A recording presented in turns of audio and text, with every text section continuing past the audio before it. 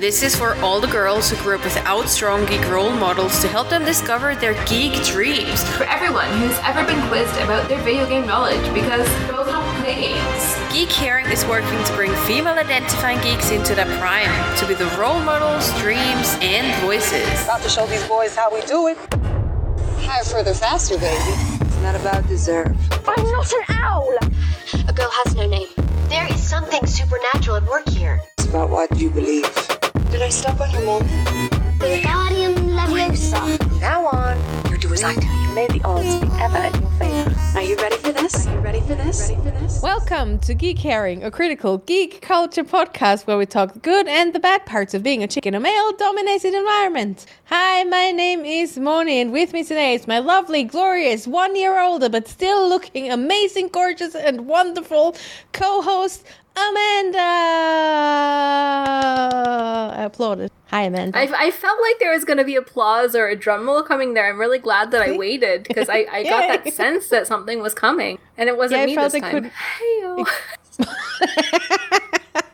Like, what's she talking about? Hey, again. Oh, gosh. I'm so glad Tom is over with you now. As are you, apparently. Hi. Hi. How are you? I'm good. Thanks. Can't believe I said that, but hey-o, here we are. I mean, Tom can't either, I guess. But he's in the garden, so that's fine. He will never find out. He probably won't leave. Which is fine. It's fine. How you doing? I'm doing well. I struggle to get back into the work groove after being off. And I feel like the spring tiredness is starting to get to me. So yeah. But other than that, it's like it's been Easter. Everything's over now. We had a lot of chocolate. Clearly still eating those. Mm-hmm. But yeah, there's nothing else much going on. Yeah. How was your... My Easter was quiet. On Easter Sunday, I actually put the dragon. Pretty surprised. And I made like a shepherd's pie for dinner. What's funny a story. Pie? It's like traditionally like minced lamb. I use vegan beef with like peas and carrots and mashed potatoes on top. Nice. Because I was in the grocery store with Mum on... I don't actually know. I was like, what are we doing for Easter dinner? And she's like, oh, I think I might just get like a frozen dinner for one. And I was like, there's 3 of us in the house. Wow. Wow. So I think that a shepherd's pie was a little bit better than a frozen dinner for one. I guess.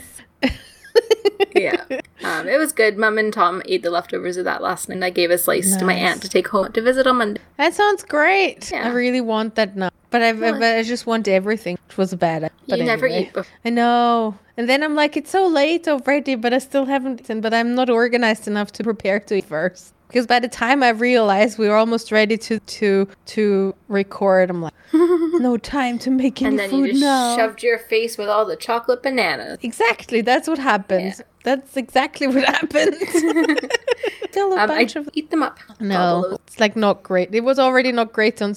Definitely great on a podcast. I did wake up with a really sore throat. No. So I'm quite sad about that, considering that I'm going in 2 days. Don't get sick before you go away. I know. I'm really hoping... This is pathetic. I'm really hoping that I have a pine kernel stuck in the back of my throat and that it will like free itself. But I've been like downing the lemon in lots of water. Ease it. I did take a COVID test. It's negative, so I don't think I have COVID, and I feel fine other than the really sore throat. Fuck that. Don't get sick. You're not allowed. This is official declaration, and you're not allowed to get sick before you're going away on, like, holidays and shit. I'm so excited. Wow. No. Excited. I'm dancing. It's really great. Except for everybody in chat. Where you have I just tried to distract from the fact that it's fun. So... Let's do it. What are we talking about today? We are going to talk about the documentary Hysterical, which came out in 2021, but within the last week or so on Disney+. And Hysterical, bless them. Hysterical is an honest and hilarious backstage pass into the lives of some of stand-up comedy's most boundary-breaking women, exploring the hard-fought journey to become the voice of their generation and their Yeah. So we both watched it. You watched it today and out today. And it was really, like, I really enjoyed it. But equally, I was like, what are we going to talk about? Because it's basically is like this magnifying glass on the same issue that like is happening in every industry, I feel like. Which is that obviously women weren't in the industry for ages. Then there were only a couple of women that like made their name in it. All the men were treating women as if they weren't capable of being in the industry, and women are not funny. And I'm like... And women are just sex objects. Exactly. Fuck off, everyone. And they were all called like pretty, petite and whatever. Like my little lady, whatever. When like you could see like parts of the introductions when they introduced female from like, and they were like, my little blah, blah, blah, and the little lady, whatever. And then basically how they in essence then also there were not enough rooms, not enough spots available for like female comedian stand-up stuff, and they like shows couldn't give them 2 slots after another, so there always had to be a dick in between us. Because I laughed really hard at whichever comedian that was like, you can't have vag, but you can have dick, but you can't have dick, vag, dick. It's got to be like dick, vag, dick. So like, it just funny. Generally was really entertaining to watch. No, Tom film, but it was really entertaining to watch because of the jokes, I feel like, and also to see it kind of gives you a bit of an insight into also a bit of how comedy kind of works, because part of it was like their position in the industry, and then parts of it was like how they became comedians and comics, and how they like fell on that path, which is often like real life stories and trauma and make it fun, right? Like, how common is it to make a joke out of your trauma, right? Like, it's such a good coping mechanism. And from what they, at least the ones in the documentary were saying, the kids were saying, is that like so many of them had a background trauma, and this was their way of dealing. And then to enter this industry and to be faced with like sexism, misogyny, and like all these glass ceilings that they can't get anywhere near, like it's just really loading more trauma onto them. Which makes for even better comedy material, which then makes for things that can be a little bit more taboo and groundbreaking to talk about. It's like there was some comedians up there that were saying things that were, you know, like comedy is so much more than just like he farted, ha ha ha. Like especially with female comics. But like, yes and no. But like I think especially with female comics, there's a lot of political commentary going on. Like a lot. And it's fascinating to see the reception that these women are getting when they do those political stunts, not stunts, but what's the word? Stand-ups, gigs, shows. And like how there was a big part of the documentary about Kathy Griffin. I don't know how many years ago it was now, like maybe 5, 7, 8-ish. She did a photo shoot where she was holding up like a beheaded Donald Trump head. And like that was, at the time, like it was so controversial, but like what kind of, and she got canceled and all this shit. She said that was wild, because she said there were like 50 shows she had booked, and when that photo shoot came out, she was basically in the middle of it, and immediately within 12 hours, like all 25 shows after got cancelled. All of them. That was just so, that would not have happened that didn't even happen with fucking R. Kelly, right? Right. Like, people were still going to his fucking concerts, despite all the rape allegations and despite all the information that was already out there for him. But it took forever to even get him out of, like, concert halls and shit. And immediately, you post this one picture of a woman doing something questionable, like critical, and immediately they throw her out, right? And she made a good point as well that there's a death metal band called Gwar, and their like imagery in their concerts is like murdering Trump as well.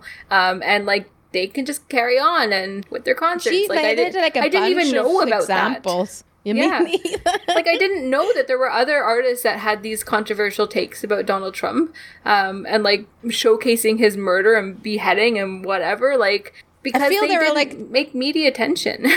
Exactly, they don't make attention enough, and at the same time I feel like it was also because a bunch of them, like, what they named like 3 or 4 of them, and I just remember like one just had like an image in the back of the stage, right? So you could just see his head, and like it was a drawing, so I was like, okay. One had like the body and the head, and apparently they were getting rid of his head during it, so you could see the axe. And another band had like this entire puppet, which they basically killed on the show, right? And you could see like the act of it as well, and I'm like, that's just like even next level brutal than having an image on its own when you like can see somebody doing it. I feel obviously each to its own is like questionable, but it's also like a political statement in that moment. But like seeing someone being violent actively, I feel like brings an in addition to that already like brutal spin on it, right? Makes it even more real and active in a way.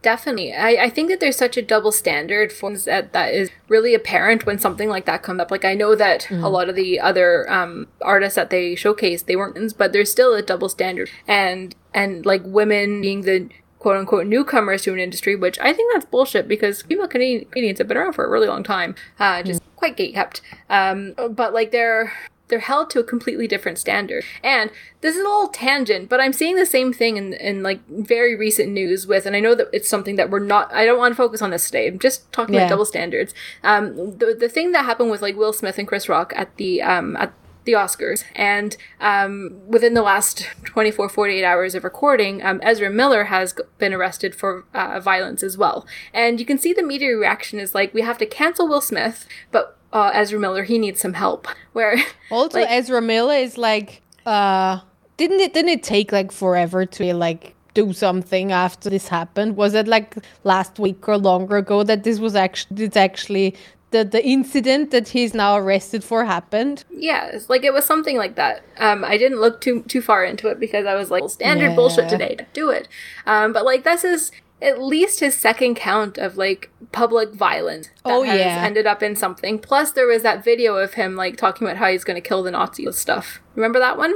Doesn't matter. It was a few months ago. But like he kind of has his track record of being an outwardly violent person. Whereas like Will Smith does one thing and it's like, oh, can't associate with Will Smith anymore. Cancel him. Bullshit. He doesn't exist anymore. It's like Ezra Miller, right? It's like, because he's black, that's why it's because happening. He's black, right? And Ezra Miller is like, oh, poor little white boy, you know.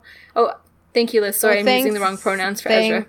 Liz. Ezra Miller, poor little white person. Like they just need a little bit of support and mental health help. And like I'm not saying that they don't. Yeah. I'm just saying that they're not being held to the same standard. Yeah, I mean equally there have been a lot of violent white in the academy who have never been canned, but like Wilson. And I think that we are kind of planning on an episode about this in future, like where we can deep dive into it. But it was just this like this double standard is coming up. So and it's so apparent and it's me so angry because I'm like I don't even know what I'm like frustrated. Oh, 100. And I mean this entire document very much in a lot of things, right? And how like women in comedy double standard, how much they perform, how good they perform, like how critical people are of them when they are on stage for the first time, and how they have to work so much harder to like win people and sometimes especially like men over, because women can't do this because it's like just men can. And one said that women can be if they're funny men and they're funny women, right? So like and one of the comedians was saying how like when she went on stage, and I think like a few of the other like they had the same experience, like the men in the audience that weren't there by choice, like they were kind of starting with their arms crossed like this and then by the end of the show like they said how they witnessed a body language transition on these men, and at the end of the show like during meet and greets they were often the first in line saying like I didn't expect this to be hilarious and it was so good, like you're amazing. I didn't want to be here but it was so good. The thing that just kept so much in my head and that just is the thing that was most memorable for me in this documentary was when and I actually looked up her and followed her because one of them was in a room where also Harvey Weinstein, like they were also like moving then on to like can I call it rape culture in comedy, because like there is like the Me Too movement. Yeah, the Me Too. And one of them, I forgot. Was Kelly it Carmen Lynch? Kelly Bachman. was in a room and had to go on the stage where Harvey Weinstein was at as well. And instead of not saying anything, she basically like mentioned it, right? Like she mentioned, she made like a dig at him for that, and also then people booed her out, right? She was standing there in a room of people and she started to mention it, and she just went up the stage and said, "This is gonna be awkward. I'm a comic and I'm not supposed to talk about this, about the elephant in the room." And like, and then he was there and really like went through with it, and also then basically said, like, as someone who has also experienced shit that these women have gone through, she just wants to say, fuck you and stuff. And people booed her before, and then after, like, they applauded her and shit. And I'm just like, I just was so amazed by her because, and a lot of other comedians were like, they couldn't have done it, right? And they messaged her immediately afterwards and like, you changed like the way I do comedy, because spoke up for like against something like this wankhead and stuff. And it was just so fascinating to see it, because they showed it as well on the so good. Yeah, and I think things like that is changing, because it's bringing so much more to it. Like, it's like I say, it's no longer just like fart jokes, or I don't know why I just keep coming back to that, but like, it's no longer just something like that. It's like there's so much. I almost want to say there's so much more at stake, because now that we're talking about this more, like, why not bring it into the act? Why not like laugh about the collective trauma that we're all going through, you know? And one of the younger comedians was saying in a group, she was saying how in like a group with veteran comedians, like, you know, saying, so like, this has always been this way, like they always treat you women like this, like, and they were like, yeah, it's just how it's done. And they were like, but why? Like, why don't we change it? And like, for the veteran comedians going through like 70s, 80s, 90s, like, it was just not something that they did. It was because this was the culture, this was the norm, and it's up to this new generation of comedians to be like, actually, no, this isn't right. Like, let's change the culture. What I love mostly about this is that they tried to, and that's like, in essence, that's how I guess the patriarchy works as well, and how the system tries to keep women small is by dividing them and by putting them against each other. But as soon as they started to band together and like work together and like go to each other's shows and like supporting each other, that also changed a lot for them in the industry, right? So I feel this is just another time of like displaying how much stronger you are collaborate instead of definitely. And especially as women, it's like we need to work together instead of against. Because I can totally see, like, if you've been told trying to break into the comedy circuit that there's only space for 2 women on the show, you're gonna compete against the other women, right? Exactly. That was because it didn't give you anymore. Exactly. So like, women will compete against each other. Women will be bitchy to each other and be like, you know what? No, this is my space. Like, I want to be the only one of 2 vaginas up here, you know? But like, as soon as they're starting to talk about this and be like, why is it like this? Like, does it have to be just 2 women? No, it doesn't. Like, okay, let's work together and figure out how we can, I don't know, create more inclusivity and everything. Yeah. Be more well-rounded. And I mean, in general, I feel needs to be way more, because absolutely. Well, that documentary now focused on women. Like there was no trans people. No, it was cis women. The document. And also there aren't really a lot. Well, not big media comics out there, but not on big. One thing, just going back to what I was saying there about like there being only spots. There was one that they were having like really posh kind of, but there was like this fancy kind of comedian dinner, and they like were just filling all the slots. And then by the end of it, when they had the lineup, they were like, it's all women. And like, that's just how it happened. Like, there wasn't one man in the show. And like that it was just based on the quality of the show and the quality of the performer, and it had nothing to do with the gender applying. And I just think women are funny. That's all I've got. So like, that's not true, Money. But that's the only thing that I don't like. I don't like a lot of things about me, but at least my humor I like. You know, that's where I'm like, at least I'm funny. You know, can't take that. You away are very from funny. Me. So. Money, stand up. I honestly have been considering this for ages. Like, at least contemplating about it, but we don't have like these stand-up comedy shows, like definitely not anywhere near I am. And I never written any stand-up comedy jokes on Twitch. But I've never written any jokes, so that's the other thing. I feel like I would need to get into the groove of being able to write jokes. I feel I have a good banter, but not necessarily like writing a good amount of, because that's a lot of like writing and storytelling, right? And that's, I don't know if that's how I function. Or that's how my humor functions. No way to know until you try. I know. Fuck around and find out. Fuck yeah, but I don't know how to, like, maybe I need to find like a beat up, like, what is it called? No. Do that. But Let's find a course. Well, just like a workshop or something where you can be, you know, where you can get in the groove of it, because I'm always like really helpless with am I doing this? At the beginning, I'm helpless with everything. Like, I'm just like, how could I start this? I just don't know where to start. And sometimes I hold my hand for a second until they push me off the ledge. But you know, there's something that always often comes in head, where people have already commented on the fact that you do tell me. I usually bust a gut laughing. But that's because you know me. It's different. Like, yes and no, because I remember like 5-6 years ago when we first met, you know, like...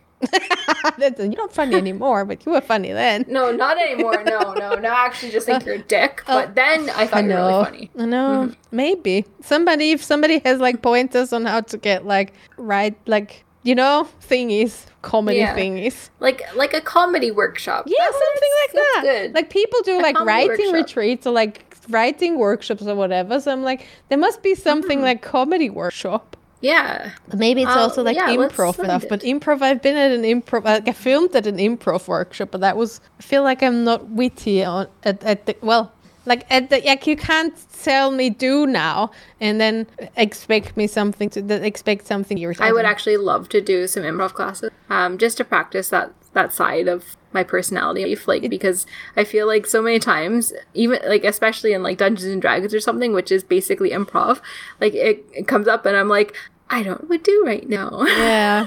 And we filmed it because I do like video reach with a social science. It was my lecturer at U. And they still like help her film these documentaries. And that I always have to do with learning and the last one we did was thing about intergenerational learning. And we have been at like poetry slams where people wrote together like there were different generations of people and they wrote together and they had like a group, and also improv where there was intergenerational, like young ones and middle-aged ones and older people, and they were all like writing and improvising together, and it's just really fun to watch and really cool. But yeah, I think they would enjoy that actually, because it's like this combination writing stuff. Anyway, hysterical tangent, but let's back burner that. Yeah. Like foreburner, but not this foreburner. Like that's an after the show kind of. Yes. We're going to look into that.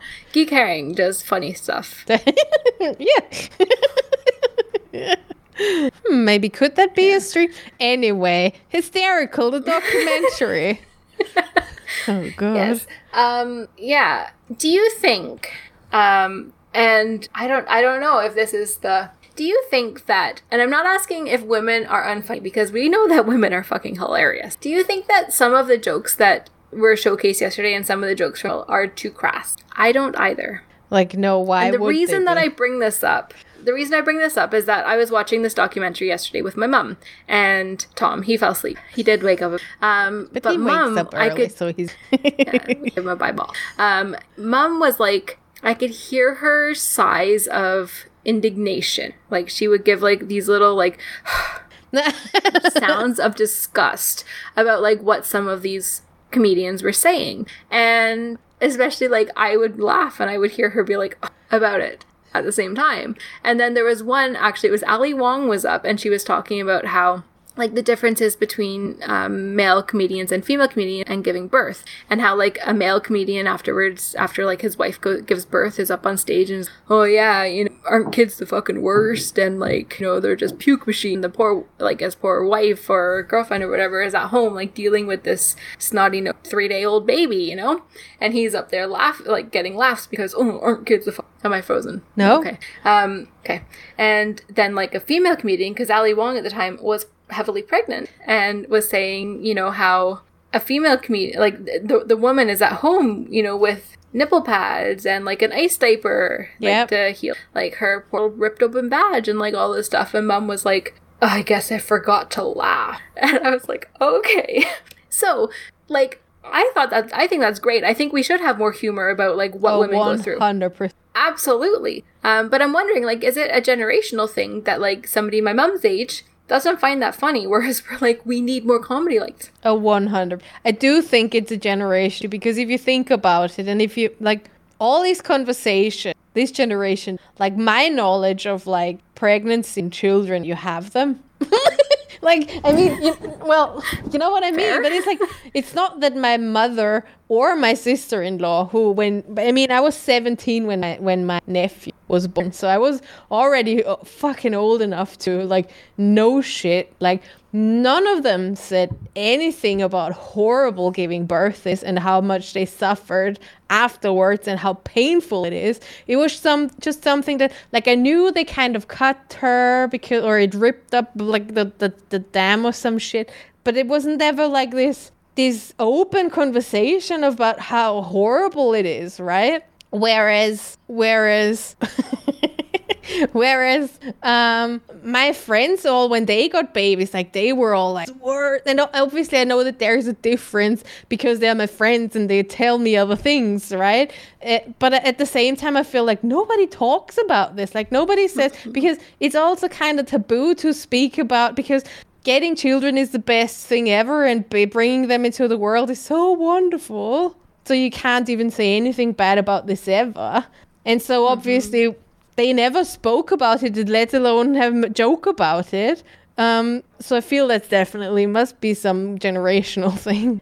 Jinx in chat says we couldn't say the word period on TV when I was... See, so I feel like that was all... A lot of it was like part of that where it wasn't talked about. It was like an absolute to speak about it. And now people speak about it and women speak about it. It's not fun. And not everything is like great and dandy and woohoo all this. And just because... Yeah, we're not all flowers and rainbows and butterflies. Yeah.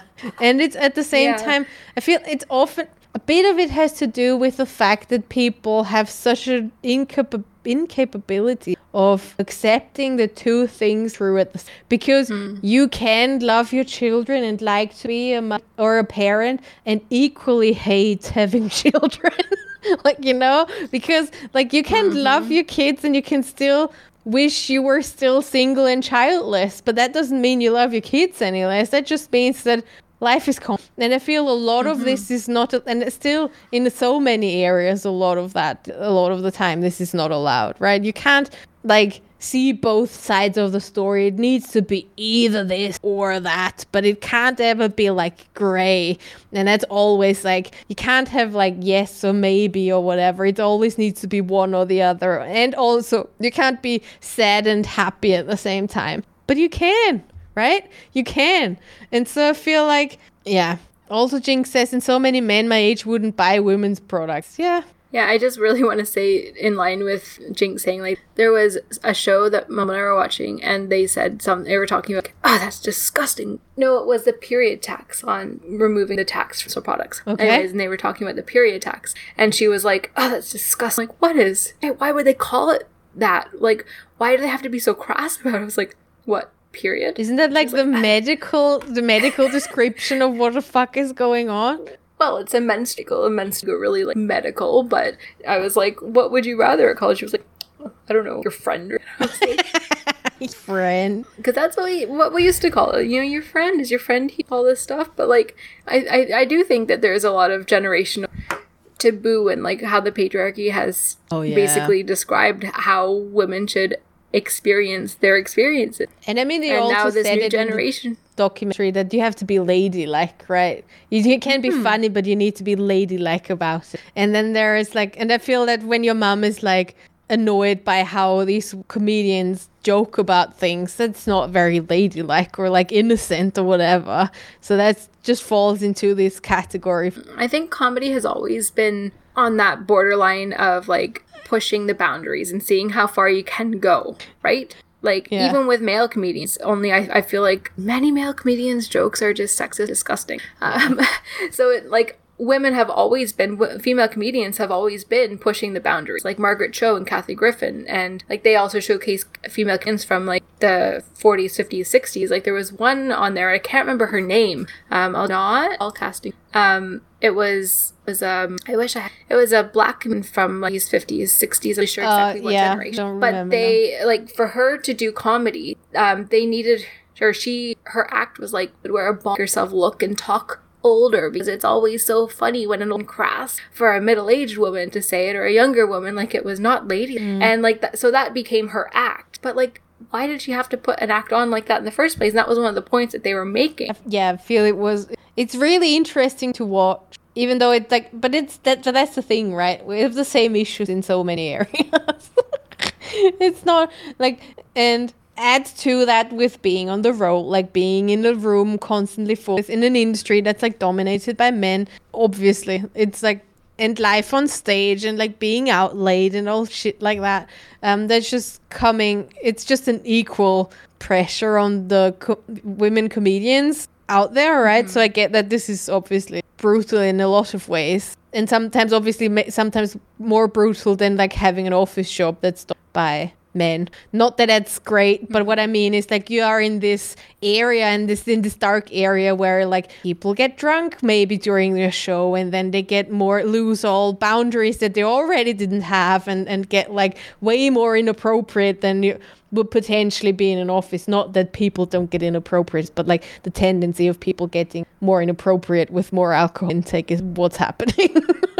And I think like historically women have been faced with two choices. They can either become part of that boys club, a gatekeeper for other women trying to come up behind them, or not succeed in the industry. Yeah. And I think like that's changing now. The narrative is changing, and it was the comedian Fortune Femster was saying how Chelsea Handler really like had her hand back, bringing this like the other female comedians along with her. And like Chelsea Handler is not the only one. Like I think Margaret Cho has been instrumental in this as well, and we're like really talking and encouraging other female behind them, like help them up the ladder. You know, you see it sometimes in corporate, but also sometimes you just see the women at the top who are just like, no, I made way here, and you're on your own too, and like really contributing to that patriarchal society. And like one of the comedians, I actually can't remember which one it was saying how like she actually left her home comedy club because of how